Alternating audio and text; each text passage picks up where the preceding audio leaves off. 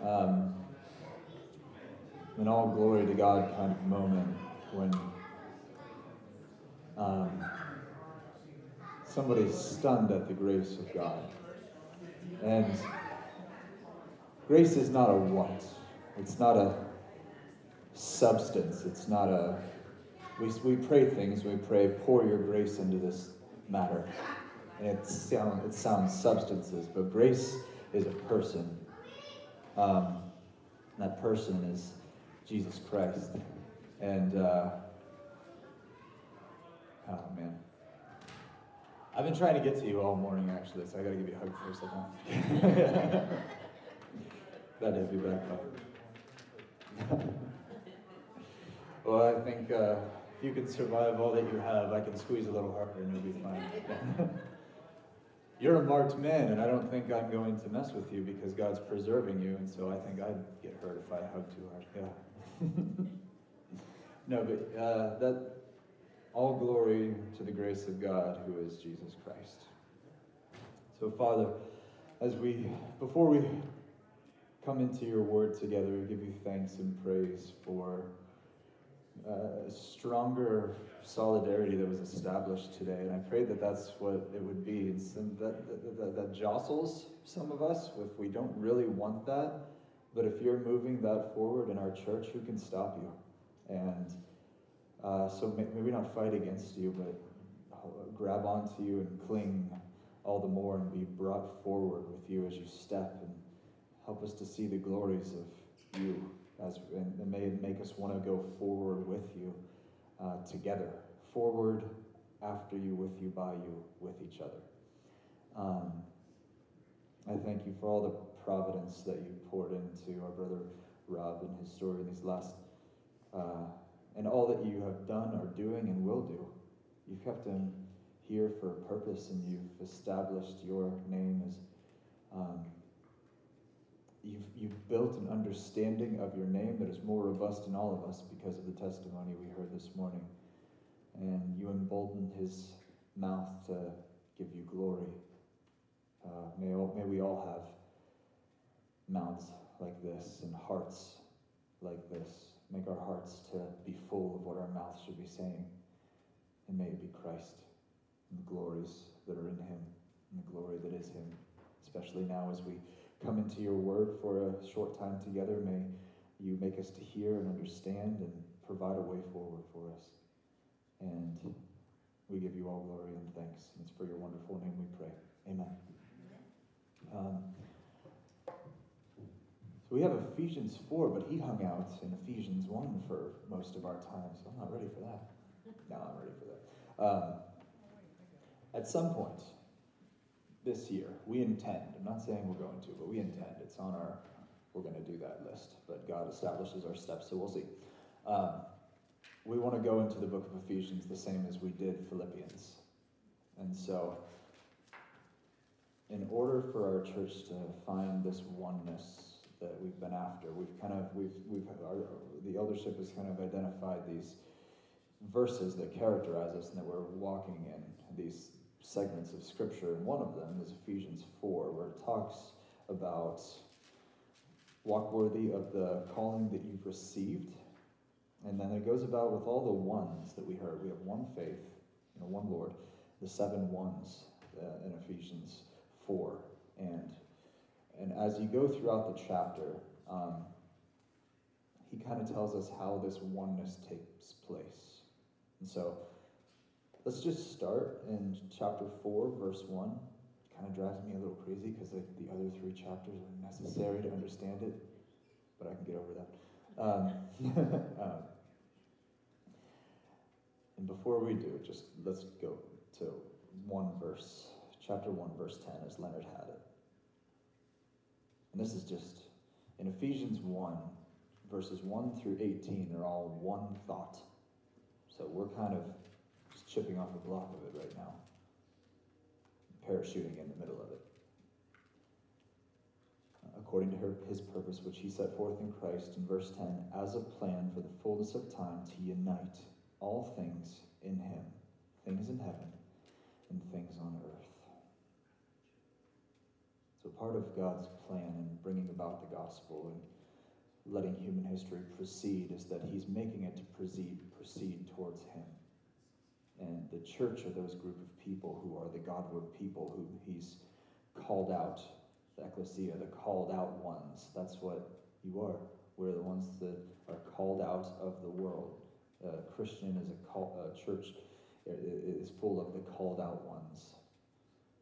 So I, therefore, a prisoner of the Lord, in chapter 4, starting in verse 1, he's in prison as he writes this, urge you to walk in a manner worthy of the calling in which you have been called.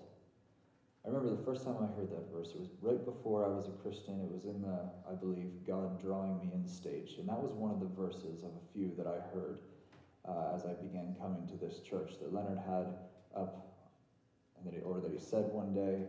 There was these 3 verses really just were arrows straight from the pulpit to the person. I'm sure you've experienced that. This is one of them. I urge you to walk in a manner worthy of the calling to which you have been called. Some translation will say the calling you've received. When your phone is ringing in your house, you didn't do anything to start it. It called you. You didn't call and tell somebody to call you. There was a preemptive thing that happened. There was, God got our attention first. Otherwise, we wouldn't be here. Just long story short.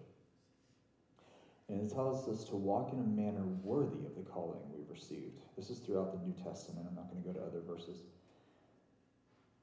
But this is the highest calling we could be called with, the greatest calling that there is.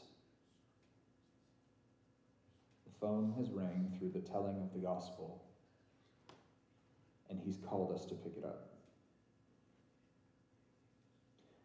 And I remember this sticking out to me because I had this sobering feeling of I am not walking according to that calling.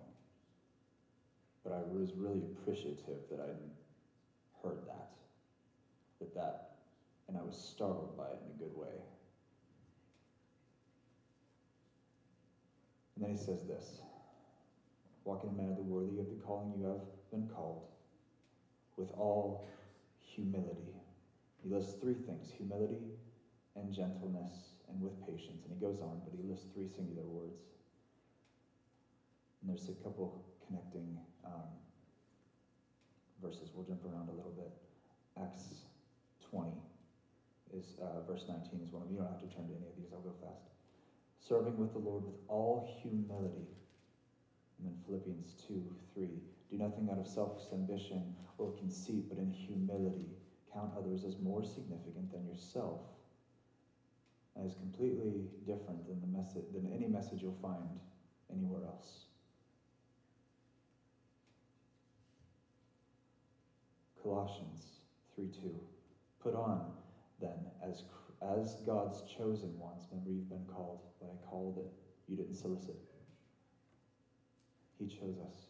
Holy and beloved, compassionate hearts, kindness, humility, meekness. This is everywhere, this humility. There's no going forward without it. There's no proceeding and following Christ without it. Humility is the most neglected subject in the world, but one of the premier subjects in the church. And there's more, but we'll stop there. And gentleness. Sometimes when the truth finds us, it feels anything but gentle. If you remember those times when you've heard that thing and it just completely grated against you. But then after that, it's meant to lead you into this position where God can gently forgive you of that thing which he's drawing you out of into something better. There's a gentleness that comes in the conviction of the Lord. It's like a sweetness that's there. And that's how you know it's godly conviction. Still doesn't feel good, but afterwards, once it's done its work, it yields a harvest of peace, according to the book of Hebrews. And we're to walk like this too. His gentleness in forgiving us should come out of us towards one another, and with patience, bearing with one another in love. Eager, should be like a giddiness within us to maintain this unity, that this humility, gentleness, and patience, and this bearing with cultivate from the Lord entering us. And so we're eager to maintain the unity of the Spirit in the bond of peace. And then Paul goes about saying, there is one body and one Spirit. One body, that's the church. One Spirit, the Holy Spirit. Just as you were called to one hope. That's a solid hope that we've been called to, not a wishy-washy, it may or may not happen, and I hope it does. No, this is a sure hope, it will happen. The ultimate outcome of our faith is a sure thing. Hard to see that at times. Sometimes I find it very hard to believe that Jesus actually feels the way about me that he does. You can feel that too? Yeah. Sometimes I just read my Bible to reconvince myself of it, you know? And I think that's okay. I think that's what he's there for.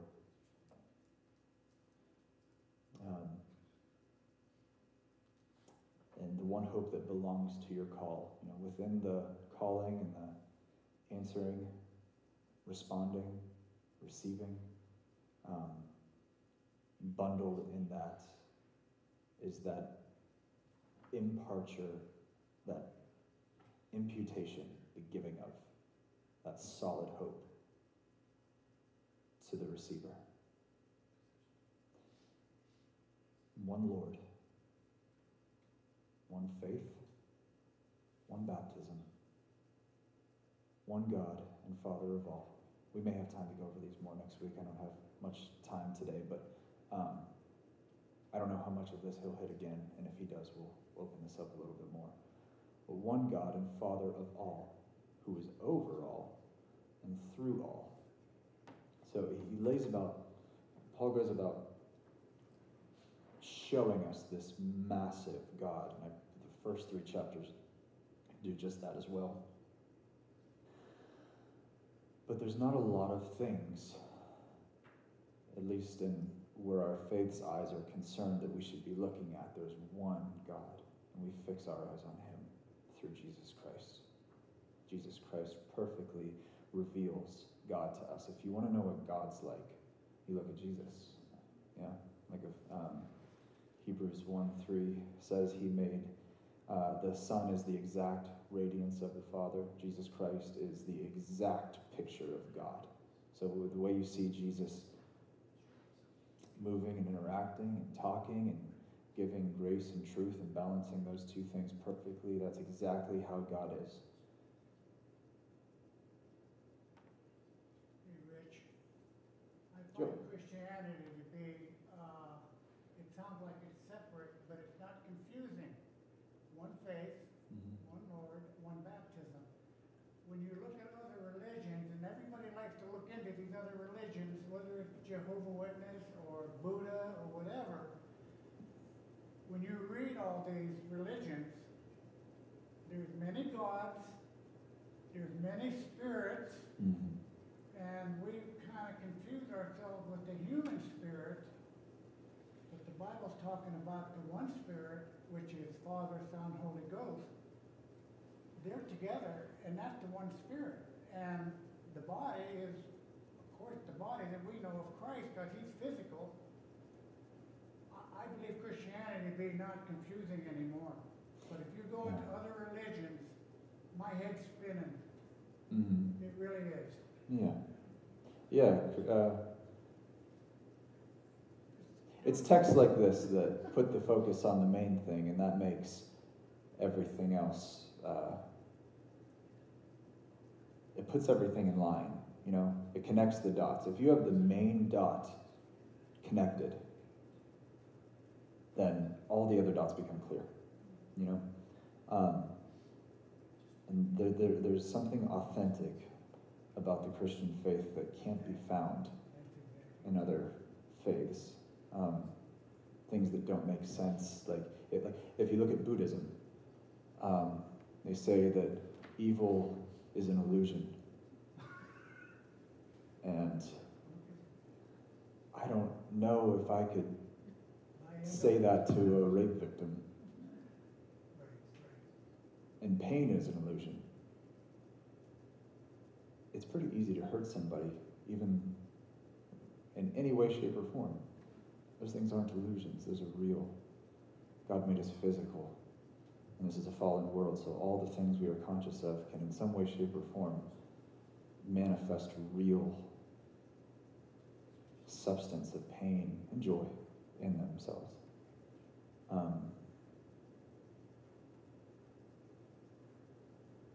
We can talk about that for a while, but and the idea of luck, how does an impersonal force know what's good for me? Now, we worship a personal God who, before the foundation of the world, chose us in him, that we should be holy and blameless before him. In love, he predestined us for adoption. So when we didn't know it was good for us, and we have all these categories like luck and karma and whatever, there's this God who's behind everything, calling us out, opening our eyes, healing them, and helping us to walk worthy of the calling we've received. He's a personal force who knows our ultimate good and who is himself the ultimate good. Christianity is the only idea in the marketplace that has power. It's the only stand, the only house on the block that has its lights on. It's the only one with power. So he actually called Which is us very out. offensive to the world. Yeah. He also called us out from all the thinking that we've had about other religions. Yeah. There's a little bit of residue from what we believed before we met Christ still residing in there. there. Like, we got to do this and do that out of the world. The world's fine. Mm-hmm. It's our thinking that's wrong, and that's what he calls us out. Yeah. Now we're thinking the right way. Yeah. And if only there was something that corrected the way we think. Some place we could go to renew our mind with some help. yeah. But that's what he's doing. He's pursued us to put us in that position. I didn't want to be saved. Oh, I'm sorry. You'll be grateful in a little while. Yeah. Just come this way. Keep coming this way. I forget where I was. Oh, all right. But grace was given to each one according to the measure of Christ's gifts. I have the ESV Bible app, by the way. It's awesome.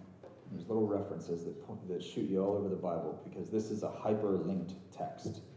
This is like one water slide where you jump in Ephesians 4 and you end up in Genesis something, and then it shoots you over to Colossians here, and that's how the Bible works.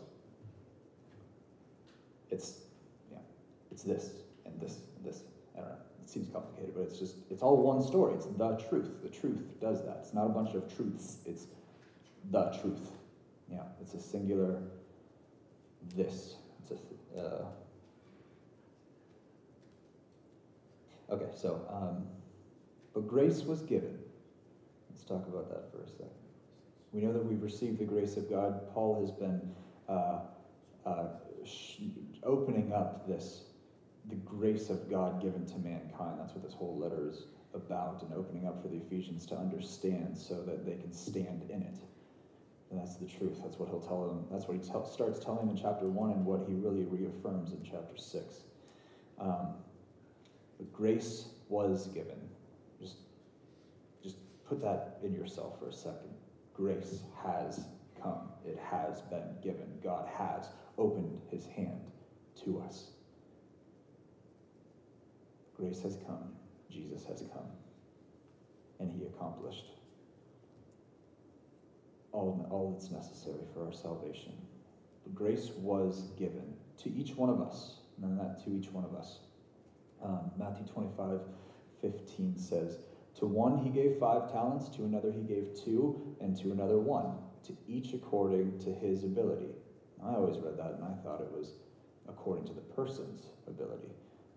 And that might be this particular text, but this is according to God's ability.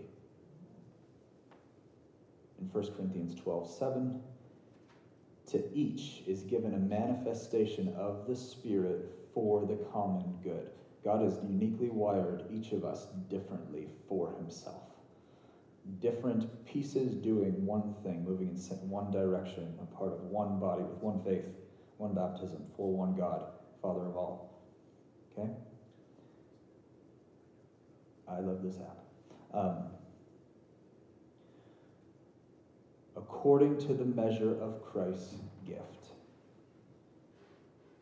Romans 12:3 says, for by the grace given to me, I say to everyone among you not to think of himself more highly than he ought to, but to think with sober judgment, each according to the measure of faith God has assigned.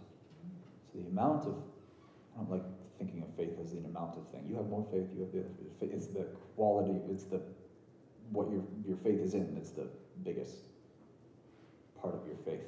And that's why we have a mustard seed or we have a mountain. If it's in Christ, we can move mountains, right? It's not big and small. It's if you have a small measure of faith, God can take that and do things you never could with being just determined.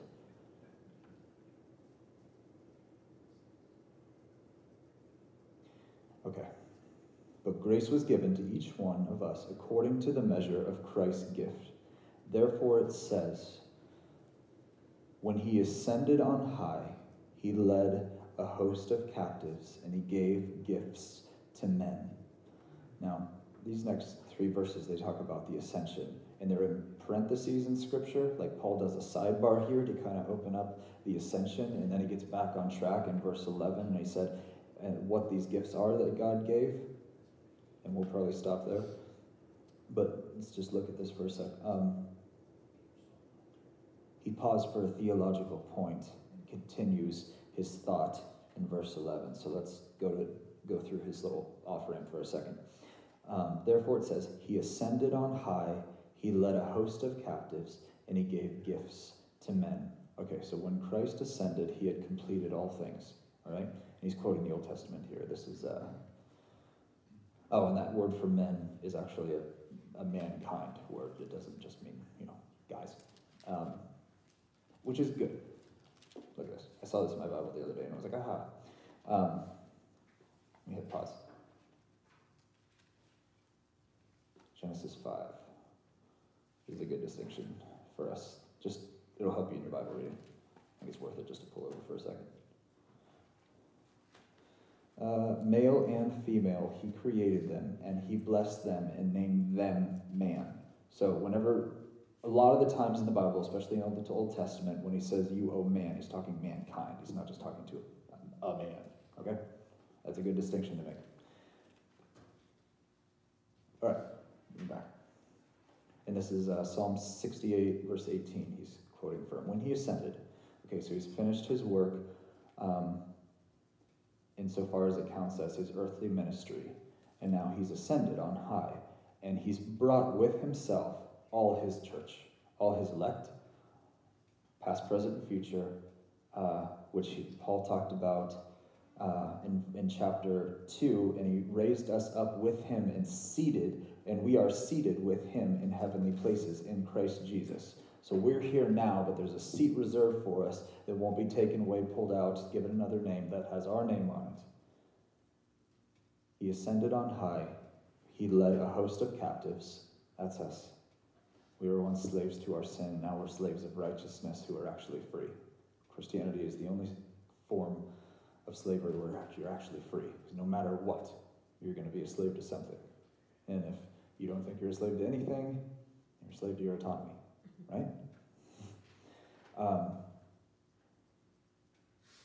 And so he led us these free captives. And he gave gifts to men. Okay.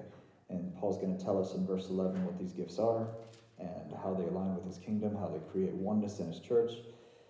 But first he takes this little sidebar. And saying he ascended, Paul says in verse 9, what does it mean but that he also descended into the lower regions of the earth. That's Jesus came to earth. So this is like your Christmas verse, all right? He descended into the lower regions of the earth. God became a man, he put on flesh, he walked among us. He who descended is also the one who ascended far above the heavens. He came from the heavens. He fulfilled his mission here. And he went, and he is over all the heavens. We can open this verse up a little more. Maybe we will next week. That he might fill all things. There will come a time in human history, at the end of it, when evil is completely and totally dealt with. In Genesis 1 and 2, sin yet hasn't entered the world. In Revelation, the last 2 chapters of Revelation, sin no longer exists. And so, we will get to that stage eventually. We've actually, you can, if you're in Christ, you have entered into that stage now. It's begun for you. Your body will go into repose, but you will never die. You will never be destroyed. Your seed will always be there. And you will one day taste of all that you're groaning for now, in the fullness of life, where sin is no longer a possibility and death is no more. And I forget where I saw it in Scripture. You'll forget. Him wiping away every tear is you forgetting all the hardness of this, all the pain that this world caused, all the sin, intentional and unintentional things that you did and things that happened to you, obliterated, gone. Pretty awesome. And then he goes back to verse 11. And these are the things that he gave. Now there's the gift of grace and Christ and the gospel and salvation. There's all the gifts that are in that. But this is the gifts he gave the church. And he gave the apostles, the prophets, the evangelists, the shepherds, and the teachers. What all these have in common is these are all workers of the word. They have a ministry of the word because it's by the word that God saves people. It's by the central message of the Bible, the gospel, that God calls people onto himself. You can find that in Romans 1, 16 and 17, 2 Thessalonians 2, 13 and 14. It's everywhere. The gospel is the tool that God is in reaching and saving people when they hear it. And these people are those who announce it. And that's all that needs to happen. God can work through, it doesn't have to be, it's just a faithful announcement, proclamation, heralding, if you will, of the truth of Jesus Christ. That's God's testimony to mankind. And we look to Christ by faith when we hear the gospel and meet God there. And he calls our faith to himself, and our faith is the instrument by which we grab on to Christ and find salvation and continue to find it after he's saved us. And we continue to be sanctified as we keep grasping with the promise that he's never let go when we grasp. So there's the apostles. We can credit each position here. But let me go to verse 12. He gave us these to equip the saints for the work of ministry and for building up the body of Christ. The only tool in Paul's toolbox is the gospel, right? That's what we kept saying when we went through Philippians. To equip the saints for the work of ministry. We do everything by God's word. It's that simple. He's already made everything how he wants it to be. We just look at this and do it in full faith that he's going to be sovereign in it until we attain the unity of faith and knowledge of the Son of God. So last week we were in Acts 2, and we hit Acts 2:42 when we see the early church. We see the gospel for the most of the chapter, and then we get a little snapshot at the very end of this honeymoon phase that the church was in. After the ascension, the apostles receive the Holy Spirit. Peter goes out, he preaches on the deck to all these people who are in Jerusalem from all over the world. People hear the gospel in their own language. That's a miracle. And then this community is formed. That's the first church, where the church goes from around 120 people to 3,000 after Peter's sermon. And one of the things that they devoted themselves to was the apostles' teaching. So that's your New Testament. That's the apostles' teaching. And so they didn't have Bibles, they didn't have the New Testament. They had the apostles who wrote the New Testament. So they had all the knowledge in these men. And they were preaching the Old Testament and pointing forward, hey, this is what God did, this is what it meant here in Isaiah. It came true in Jesus. This is what Jeremiah was talking about. It came true in Jesus. This is the promised one from Genesis 3:15. Here he is. He came. This is the guy that the entire Old Testament is pointing to. And then they write these letters, and this is what we have now. As in our church, we have a lot more information than the early church had. Think about that. But we don't have as much information as the apostles had. They were with Jesus. God made these 12 men, 11 men plus Matthias later, credible as being with Jesus for entire ministry. These are eyewitnesses. These are ones empowered by Jesus. He promised the Holy Spirit, came on them at Pentecost and filled them. Very God is in them, preaching everything that Jesus taught them. So these are unique men, and there are no more apostles. The last one was Paul. He says himself in 1 Corinthians 15, he was the last one. So the new apostolic Reformation is not new. It's not apostolic. It's not Reformation. Don't pay attention to it.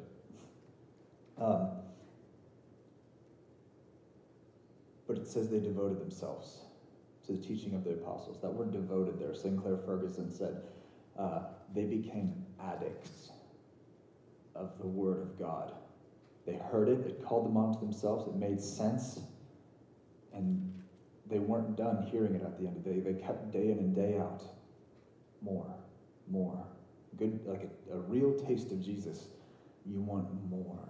And that's why Christianity, some saints might get a little jacked. I've been one of those. I am one of those at times. And it's a come and see. Come and see. Like, it's just so, like, if you've ever tasted something wonderful, it's like your first, you want to try it again and you want to share it. Yeah? So, that's happening. Paul is writing about these gifts that God gave the church. I don't know, look at the demoniac a while ago, the guy who was in chains. He had legions of demons within him. Jesus came, and at the end of the story, Jesus heals him, and where is he? He's at the feet of Jesus, wanting to know more. Look at Martha and Mary. Martha was going about doing what's important, but Mary chose what's essential. She was at the feet of Jesus. She wanted more. They live by every word that came from the mouth of God. My sheep know my voice. And we love to hear our Master's voice. But I think we're going to open this up more next week, but that's what I got for right now. Is anybody, I kind of, is there anything anybody wants to say? Everybody good? Okay. All right. Father,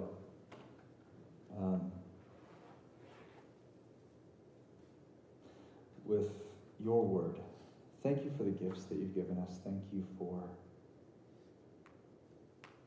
you came to us and you rescued us. You made us susceptible to hear these wonderful things. Maybe we don't understand them.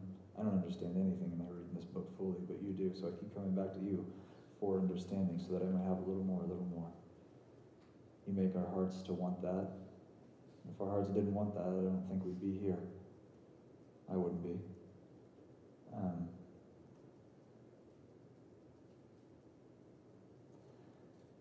And may we be, with what we hear, fruitful. May your word do its work within us and sanctify us, and may you grant us great joy in this occurring. Not, oh no, I have to change, but oh yes, I get to. If anybody's thinking anything like that. And thank you for the sure hope we have. The seed saved. A Savior who can't be defeated. A holy God who looks at us exactly the way he looks at his own Son, because his own Son stood before you as if he were us. So you look upon us as if we were him. Thank you for that. Thank you for the message of Christianity, who is Jesus Christ our Lord. Thank you for the blessing of hearing the word and having it here, and may it remain with us as we go. And it's for your wonderful name. Thank you for all of these. Amen.